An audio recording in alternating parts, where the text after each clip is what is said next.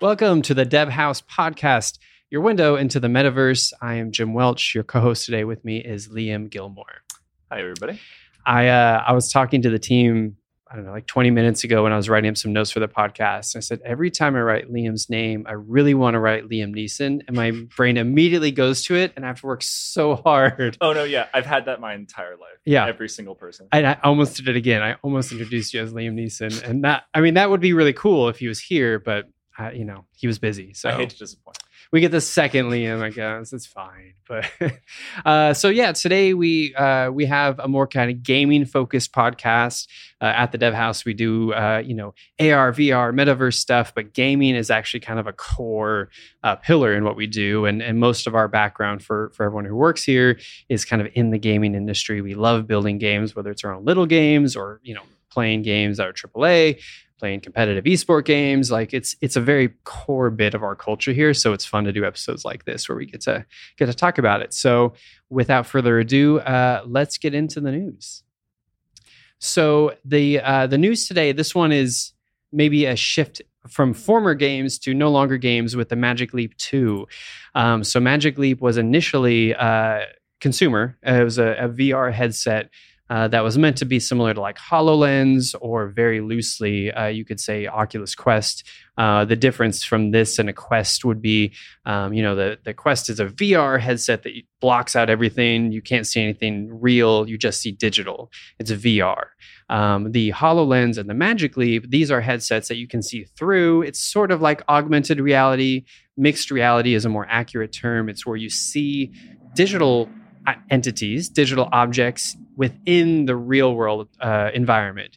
And not just that, but typically these digital objects can interact with the real world objects. They can't like knock a dish over or something, but if you bounce a ball against, a wall, it'll know there's a wall there and the ball will bounce back, even if it's a digital bouncy ball. So, the Magic Leap 1 was targeted for consumers, video games, whatever you and I might want to do on one of these headsets. It did not do well.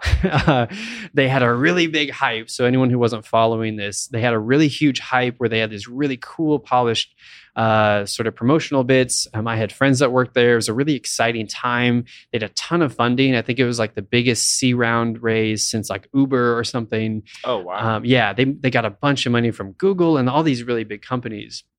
And there was a sense of mystery, like, hey, we're working on something, but we're not going to talk about it. And it was really exciting to see what would come out. And then it came out and it was usable and it was fun to play with. I did some hackathons with one and made some apps, but I think it got overly hyped and it didn't execute at the level people expected. So they kind of like shut down more or less, but without totally closing the doors. And they rebranded to go more for an enterprise play. So now there's a focus where they sort of started showing images of the new headset. It looks kind of pretty. I don't know. I like it. I think it's aesthetically pleasing. Yeah. There's like, you get the kind of stereoscopic camera in the center. I assume it's stereoscopic because you see two lenses. Yeah. I don't know what those bottom little lenses are on it, but intrigued at the very least. Yeah. And it has a nice aesthetic. So good job, product builder. And the kind of news about it, other than seeing imagery of it, is they're going to be focusing on healthcare. So that is a really well-known vertical in the VR space. So the MR space, I'm intrigued on how they foresee that. So maybe I'm a physician who puts on a little headset, the Magic Leap 2, and maybe while we're talking, I can do something incorporating your body, right? Yeah. Like it's normally you could like train surgeons or do things that are risky to people in virtual reality. And that makes a lot of sense. I'm not sure yet how Magic Leap sees MR being used in healthcare, but intriguing. And it's interesting to see how that sort of augmented layer can be used. Yeah. I'd be really interested to see like 5 years from now, the expansion on everything and like getting it into the industry, how everything looks different. I know there's been a lot of those like kind of conceptual videos where it's like how, and mostly they're sort of trying to get like negative attention, but it's like, what could the world look like if AR was just like part of our vision? Yeah. And they put like 100 pop-ups everywhere and ads, and it's really intrusive. Again, more just for that shock value. Right. But theoretically, something like this could be helpful for that, where maybe someone comes in and the patient history is like right there in your vision while you're talking to them. You don't have to pull up a clipboard. And yeah, and I'm sure there's lots of really cool ideas. But yeah, so Magic Leap is back, and they're still out there, still doing stuff. So beyond Magic Leap, let's talk about some gear. So the gear we're talking about today is the Steam Deck. So now a little bit more pointed focus on gaming. Steam games are something that I think most of the gaming industry, we're spreading out a little bit more, but I think there's a period of time, at least for me, where I shifted from heavy console to almost all PC. Yeah. No, for me, like pretty much every game I've owned for the last 8 years is on my Steam account. Yeah. Well, and they used to, I don't know if people still, I'm pretty busy now with the business, but if people still have those like holiday Steam sales where they just like, well, it's $1, why not? And you buy like 7 games and it's like, well, when will I play them? I don't know. And so we'll find some time. Yeah, we'll find some time. And so what excites me about the Steam Deck is it's a portable live, it's like a Nintendo Switch. It's a portable gaming system for your Steam library, which is kind of crazy because it's like, how can we support these kind of PC, which is typically really resource intensive experiences on a mobile device? Yeah. One, it's a lot bigger than a Switch, so it can hold a lot more power, so to speak. And then also, it's not trying to render such a big quality image on such a big screen, right? So if you have like an Xbox or a PlayStation, it needs to put out like a very high resolution picture on a very large screen. Since this one is smaller, I think it's 720, which sounds weird, but I'm pretty positive that's what I heard. But it supposedly looks great. I haven't held one yet, but the news related to this gear is that it's supposed to start shipping on the 25th of February of 2022.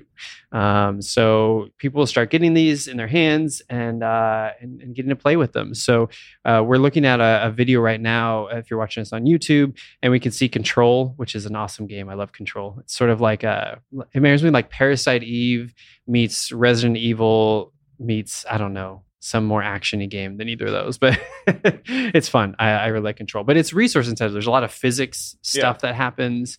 What games would you play on this, Liam? Like if you had one, what do you see like wanting to play on the go? Well, so for me, I mostly play like in a central position. Like I don't really play games on mobile. You don't like go to the park and want to play games? I don't want to. I just want to show up in a random place holding my video game. Yeah. I think the only place I would be the car when I'm passenger. So that would definitely be a place where I'd put it. I'm super looking forward to see if it disrupts with Switch at all, because it's bringing everything into that mobile environment and invading what's been Nintendo's space for the last like 3 or 4 years at least. Yeah. So having way more availability, I'd be super interested to see what the market's going to look like after that. Yeah. I mean, Nintendo's always dominated that. I mean, since Game Boy, like it's, there was a brief period I owned the Game Gear, which was Sega's foray into it, and the Game Gear was pretty cool, though it used batteries. I think it was AA batteries, but just ate through them. So you would like have a pack of batteries that you would like swap in. And I remember like there was a magnifying screen. You're probably too young to remember, but there'd be like a screen you would attach to make the screen look bigger. It's like a big magnifying glass and lights. And we went through a lot for mobile gaming before, but now this is pretty much somewhat no compromise. They did mention the battery life anywhere between like 1.5 to 4 hours. They claim 4 hours for like Portal 2-ish experience. Yeah. There's been some people saying they're not seeing those results, some early testers. You can get like anti-screen glare version, which tends to kind of dull the colors, which we're looking at a little bit here on the comparison video. Yeah. And so it's like, man, I would want to play outside, but do you want to lose that vibrancy? Or maybe just get a sticker like our screen here at the Dev House podcast. We have an anti-glare screen. So maybe just get it aftermarket and you stick it on. If it's bothering you, you can rip it off. Oh yeah. But exciting nonetheless. It has a Linux system on it. You supposedly can install your own games and software, though I haven't seen footage of that. So intrigued by this. I would love something like this. I just don't know how it'll be. So we'll see end of February. If it runs well, I think it's going to be a pretty good competitor. Yeah. And how will it disrupt Nintendo space? For sure. Yeah. Okay, so Dev Abominations. Let's jump right into it. We're having fun talking about video games. So speaking of video games, we make video games at Dev House. Sometimes more games than others, but our favorite stuff that we really have fun with is video games. This is from a VR game that we're currently building. It's an internal project, so this is one that we get to kind of be creative on. And it's a math game for children. So it's to help kids learn math, which is, it's fun to do something like socially responsible as well. But we are experimenting with different types of weaponry. We initially had a bow and arrow. That was kind of cool, but kind of complicated. If you've ever done like the Steam VR bow and arrow, yeah, it's like, okay, grab the bow with this and then hold the arrow and then click that, make sure and then release that button, but not that button. And especially for kids, but even people who aren't really comfortable with video game controllers, the coordination of hold, position, hold, release can be confusing. I feel like it's also hard to line that type of stuff up, especially when you can't physically feel it. Because if you were holding an actual bow in your hand, you could easily line that up. But because it's just this random thing and floating in space in VR, you don't actually have the availability to do that right? Yep. And that's something to keep in mind for VR development in general is, you add little things like the particular tool that we use for the bow and arrow had some nice add-ons like, make a vibration when you get in the right place, and you try to do things to help, but you're right. It's inherently very challenging. So we shifted to a Nerf gun, and because we're like, we don't want guns, it's for kids. And Nerf gun was kind of fun, but then the idea of being able to like paintball splat stuff was really fun, like just very satisfying in VR. You shoot things and paint shows up everywhere. But the technology we're using, it does projections. And so the hand has paint on it, but this particular bug showcases, well, now that I've grabbed the gun looks like it's covered in paint, which is feature. I don't know. It looks good to me. I mean, if you have paint on your hand and you touch the gun, it gets on the gun. But yeah, so it's a work in progress. We're hoping to wrap this up fairly soon, but it's a fun project we're working on. But cool. Well, with that, let's bring on our guest today. Nabil has joined us. He works for a really cool company doing really cool stuff. So I will let Nabil introduce himself. Hey, man. Hey. Hi, guys. My name is Nabil Pervez. I'm the CTO of AOE Creative and Blast Radius. I'm also one of the board members of the Dallas IGDA. I kind of came up from the gaming and esports community. I got my start shoutcasting for grassroots Smash tournaments to eventually getting to the point where I was shoutcasting for Blizzard, Activision, Red Bull, Amazon. And along the way, I'm kind of a weird one. I have a lot of experience in development. I originally went to college for business, and marketing, but also computer science. So specifically, I started off in ATech, and I ended up shifting from there, but my passions really didn't. So I'm lucky enough to have friends like Jim and a lot of these folks that are in the local community out here that are working hard in game development, and it's something that I just live and breathe 24/7. I can't really escape it at this point, and I'm really lucky that I'm able to do so. So I did not know that you had some programming background. Do you ever still code? Are you ever still playing around? That's awesome. Yeah. I still have to write scripts in Python. I'm still working on web dev stuff on my off time. So whenever I'm not doing the 9 to 5 thing, I'm doing website development and stuff on the sides. So lately I've been trying to make it a focus for Black-owned businesses that they might not necessarily have all the resources that they need at the moment. So I say, that's cool, bro. I'll help you with your website. I'll get you something started. So let me see how I can help you. So I'm trying to stay sharp as much as I possibly can. That's awesome. Yeah, it's on that topic. I just recently started doing those like kind of code challenges. There's those websites where it'll like post a challenge and you can like time yourself and how fast. So to sort of knock the rust off, because similar to your probably business experience, it's like your day job is mostly, not in code, and I'm in that experience too. And so it's been fun to sort of like try to solve these problems. Sometimes frustrating, but ultimately satisfying. But yeah, so our main topic today that we want to talk to you about is kind of how do you see, you're very closely tied to the esports community. How do you see esports kind of being affected by, our podcast is about the metaverse. The metaverse is like kind of touching a lot of things. I mean, even with the Blizzard Activation acquisition, I feel like that was heavily influenced by like IP ownership for this metaverse push. What do you see the impact being on esports in this space? So I agree with you that I think that with Microsoft particularly also being vocal about NFT and Web3 in general, I do see that this is something that is on their sites, and it's cool. It's not a matter of if. I'm in the camp. It's not a matter of if it's a matter of when, and when it becomes more popular. Truthfully, there's a lot of mixed emotions in gaming and esports right now towards blockchain tech in general, I suppose is the right way of saying it. Yeah. The thing is that I feel like there's a mix of I think there's a mix of misinformation, but also a lot of the scammy stuff has become very popular to talk about, right? But ultimately that has driven the narrative towards utility and making people understand like there's more to it. And guys like Mike Shinoda is saying, I can take this skin from one game to the other. Obviously, people are poking holes in that like crazy. But the mindset instead of like, people are starting to understand the idea of if you come into it with the mindset of building a proper game first and then incorporating NFTs on top of it and making that feel closer to the CSGO interactions that have existed for years, by the way, then I think people are more on board with that. I think that because of the bad taste that people have gotten in their mouths of saying NFT and associating it with anything Jake Paul's doing, the problem then becomes, okay, well, how do we now backtrack and kind of bring that back up and make people feel more excited about it? But I'm in the camp that it's going to take time, but I think that it's coming. Right. I think that as long as you can point back to successful case studies like how the CSGO marketplace works, I think you will be just fine. Sure. So talk about CSGO as an example. So when I think of like game economies, I think of some like successes and some non-successes. The Diablo 3 marketplace pops to mind as something that didn't go so well on launch.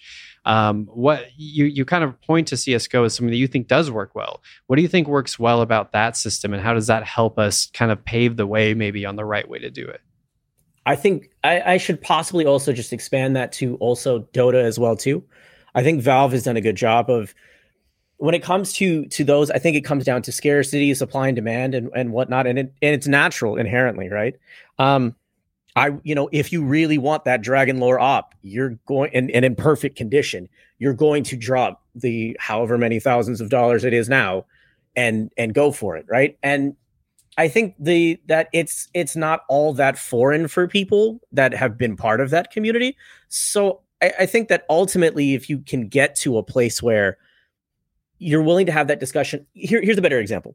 If there was a really interesting talk by Devin Nash, who talked about one of the players that was on TSM at the time. I believe he's on FlyQuest now, named Afromu.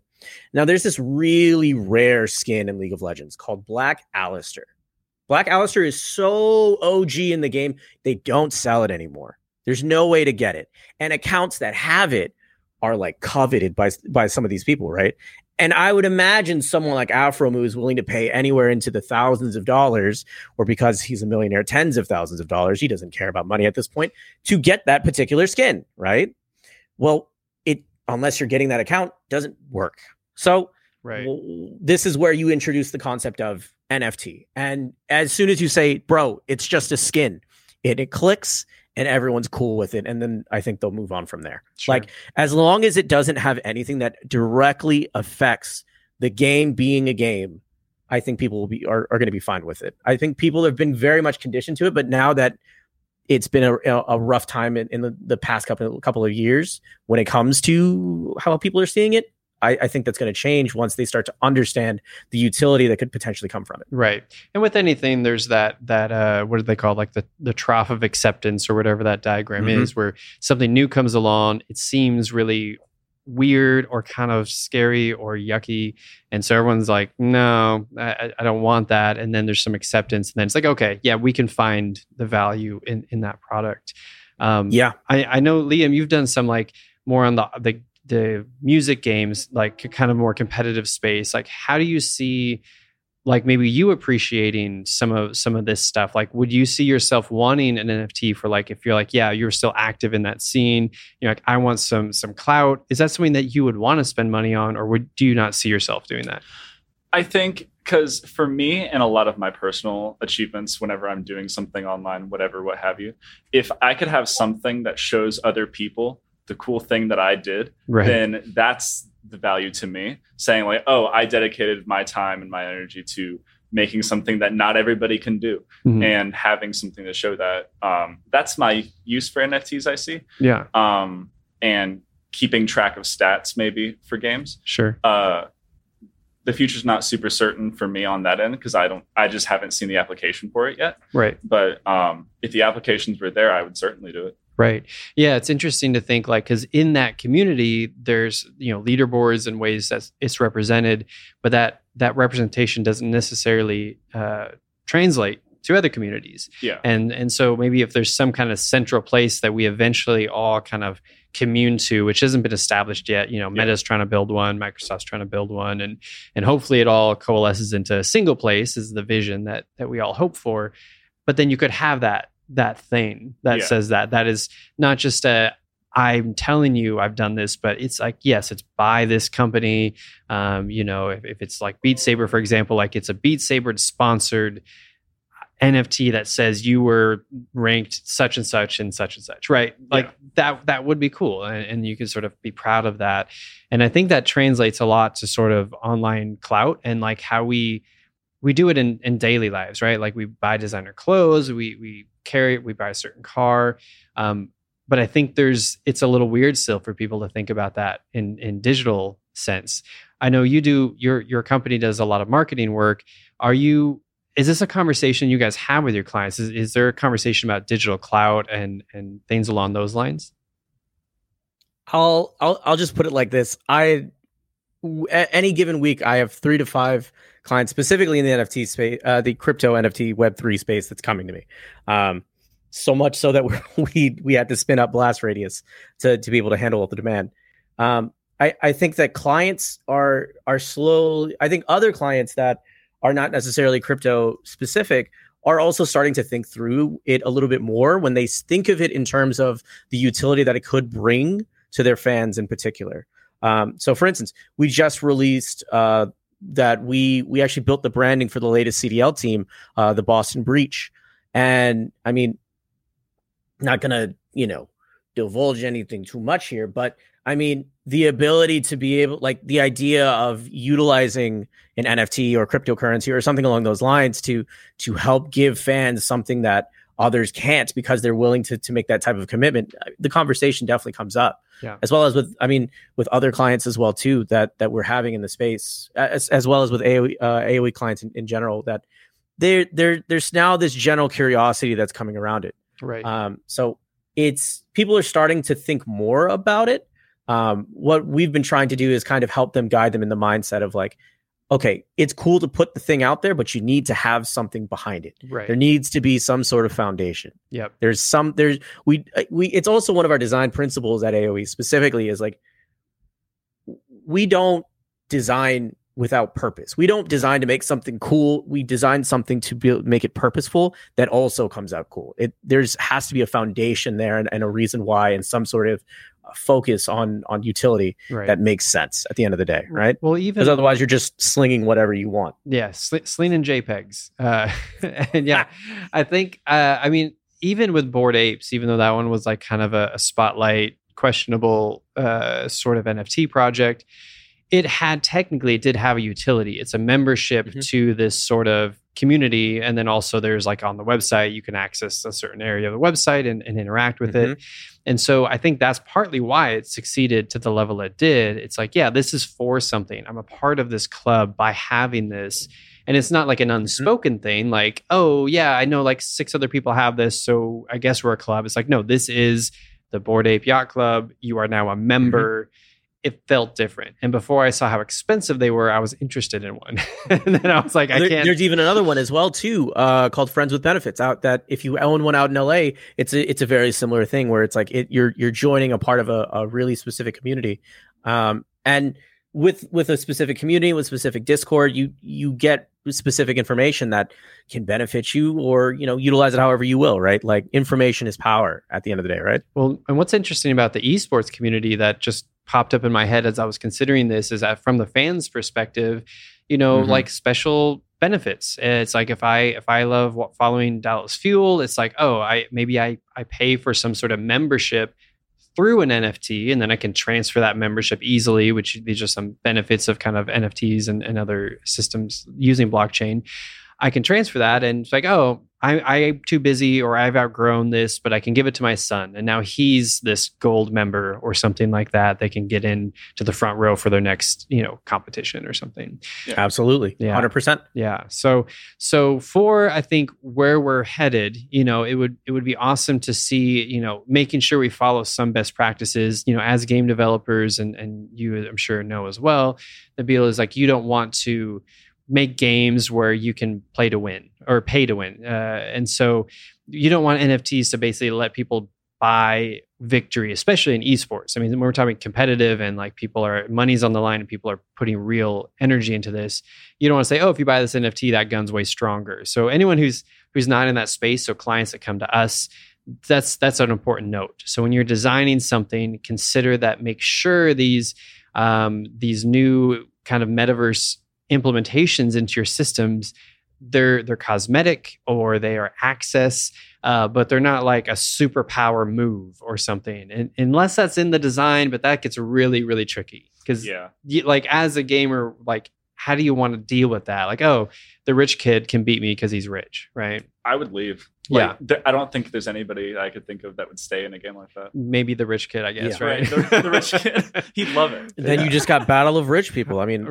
I would watch that. But at the end of the day, it's like, I do agree with you. Like at the end of the day, I think the mindset that, I mean, I have a couple of friends that are already developing into this, and the mindset is 90%.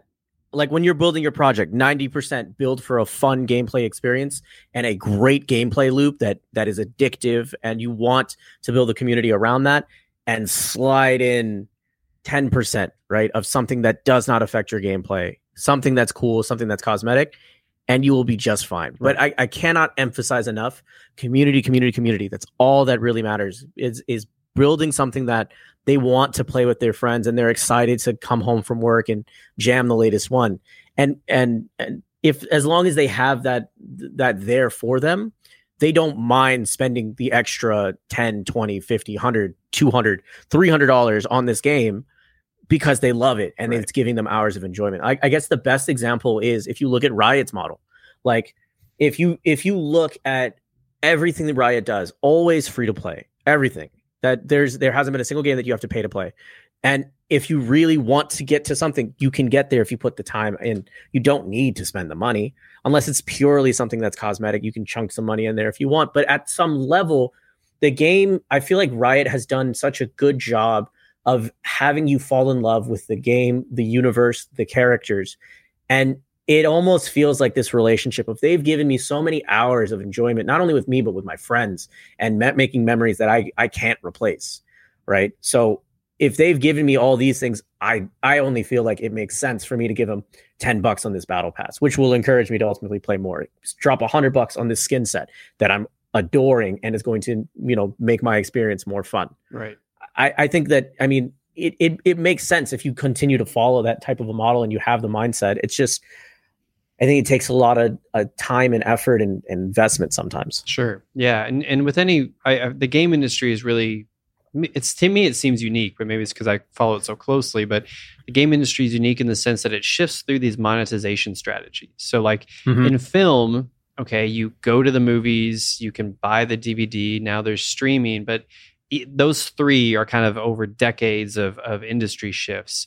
With gaming, I feel like every few years there's a new monetization. Now it's battle passes, before it was loot crates, and free to play was a big one that had a lot of controversy. And now around. We're shifting over to games as a service, though, with specifically with Game Pass. I would also make the argument of like, that is literally the best deal in gaming right now. If you have kids, it's the best value easily. Right. Oh yeah. Yeah. No, and now Netflix is getting in on that game. They see that, and so now Netflix is offering as a service games, right? So, so it's just interesting, and I see kind of blockchain technology, NFTs, Web3, Metaverse, sort of whatever umbrella you want to use as another potential monetization place for games. But I don't think it has to be gross. It's just that the people who make these games need to make money. They need to find a way to hopefully give value that's fair. Free to play is one that was interesting because it's like, hey, here's a free game, right? And then some companies were bad about like, yeah, but then it's paywalled after level 1, and that's frustrating. Yeah. And then now it's people have found better things that the community likes, and so it's evolved. And I see this space being the same. There's going to be a lot of bad actors and bad implementations, but I think there will be some good implementations that come from it. I know play to earn isn't a space that I'm personally in, but if it was, it sounds intriguing. Like, oh, I love playing video games and I can earn money. That sounds great if it's done well. Yeah. Right. So I think there's a lot of opportunities that are kind of exciting about this new digital era that we're entering.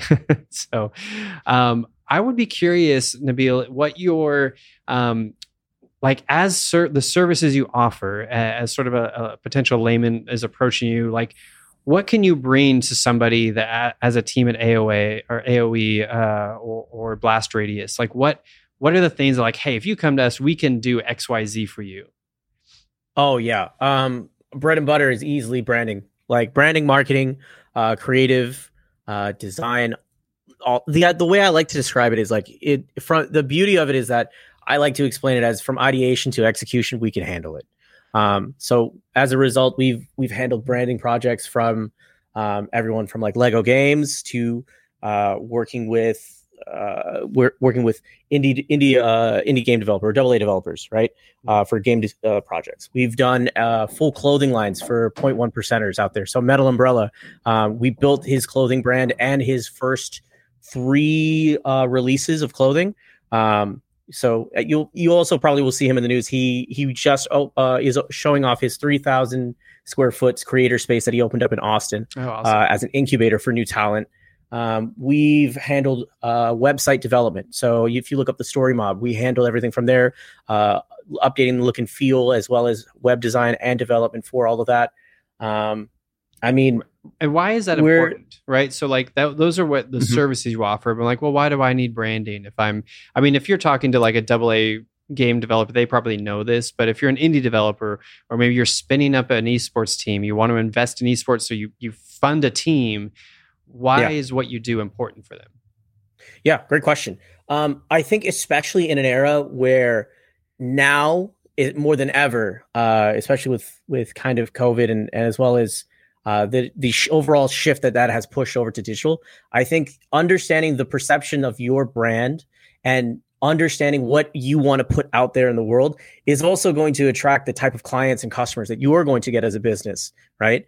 Like the mindset that you need to have more than ever, in my opinion, is how are you reaching out to these new markets and to your clients in a creative way? Because the normal stuff doesn't always cut it. And that might not always be the easiest way to reach out to these people. My mindset is always community first. I always think about how do I build a community, a fan base, an organization. Like, how do I build all these people to that one niche thing? And if you truly are the best at what you're doing, getting their attention and putting them behind it can be really tricky sometimes. So you got to have, I like to explain in the idea of like, we help people being able to build that D&D character from the inside out, right? How do they think? How do they speak? How do they look? And not only that, whenever it comes to how they outwardly face and how they want the world to perceive them, how are you going to outreach to these people, build and bring them together to ultimately support you and what you believe in and building something that's worthwhile for the world? That's a great point. I mean, it's the who's the persona? Who is this gaming audience that you're reaching out to? And one of the projects that we're working on, Paracosm, that particular project is a cast of kids in the game. But it's like, well, we're not necessarily looking for 7-year-olds to play the game. So that persona discovery and how do you reach that persona, becomes really important in those cases. Otherwise, you're kind of yelling to a part of the room that no one wants to hear you, while maybe there's another room that they do, right? Exactly. Yeah. So, well, that's super helpful, and I really hope that people will have an opportunity to reach out. If they do want to reach out to you, Nabil, where's the best way to contact either you or your team to either have a conversation about what we've talked today about or about your services? Yeah, absolutely. So if you want to reach out to AOE, you can go to aoecreative.com or hit us up on Twitter at AOE Creative. Blast Radius, you can reach out through blastradius.agency, as well as Blast Radius out on social media. And for myself, you can find me on Twitter at NebtuneFGC. Or just look up Neptune. I'm all over the place on every one of these platforms. And if you want to chat, my DMs are open. I'm always down to chat and talk and help people.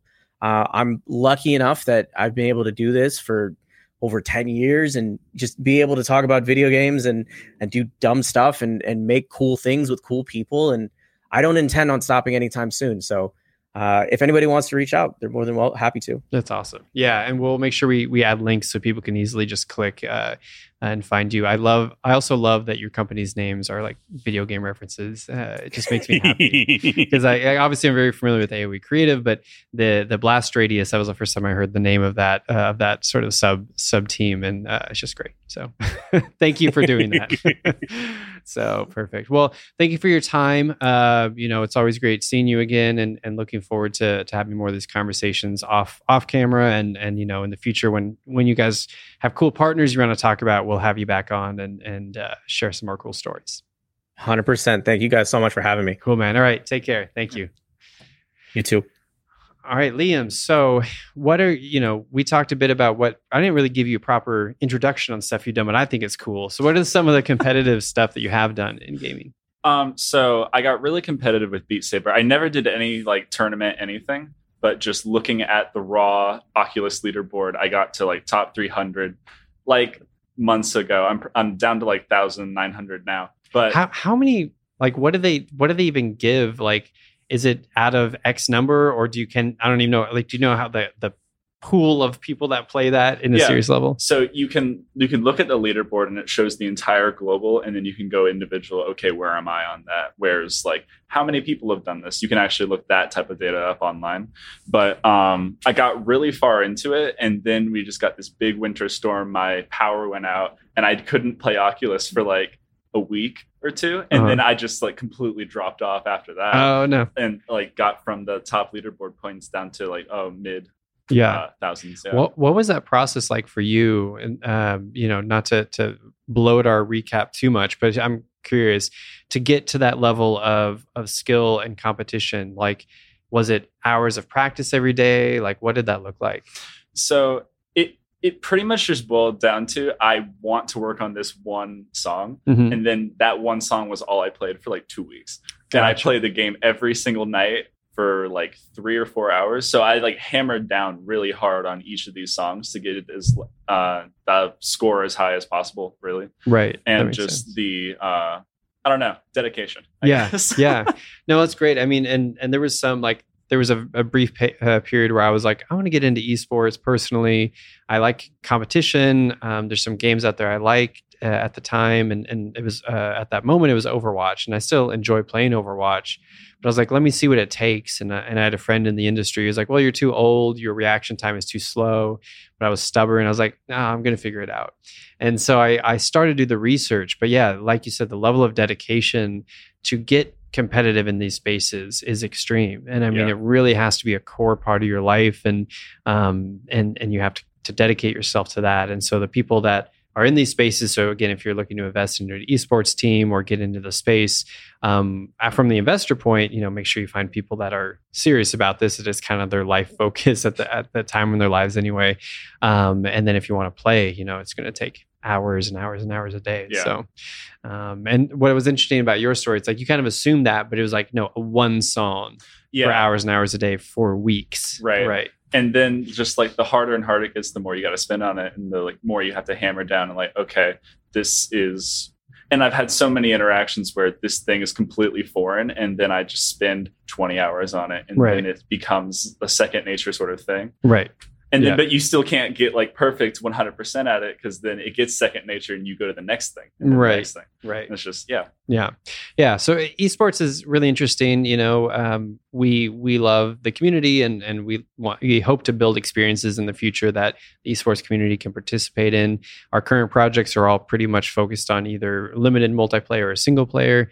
But in the future, this is a space we would love to offer to the community some of our skill sets. But until then, we'll just be sort of fans and players. But with that, we'll sort of wrap up the episode. Again, big thanks to Nabil, to Liam, and make sure you like, subscribe, and follow us on all the cool podcast channels and on YouTube. So take care, everyone.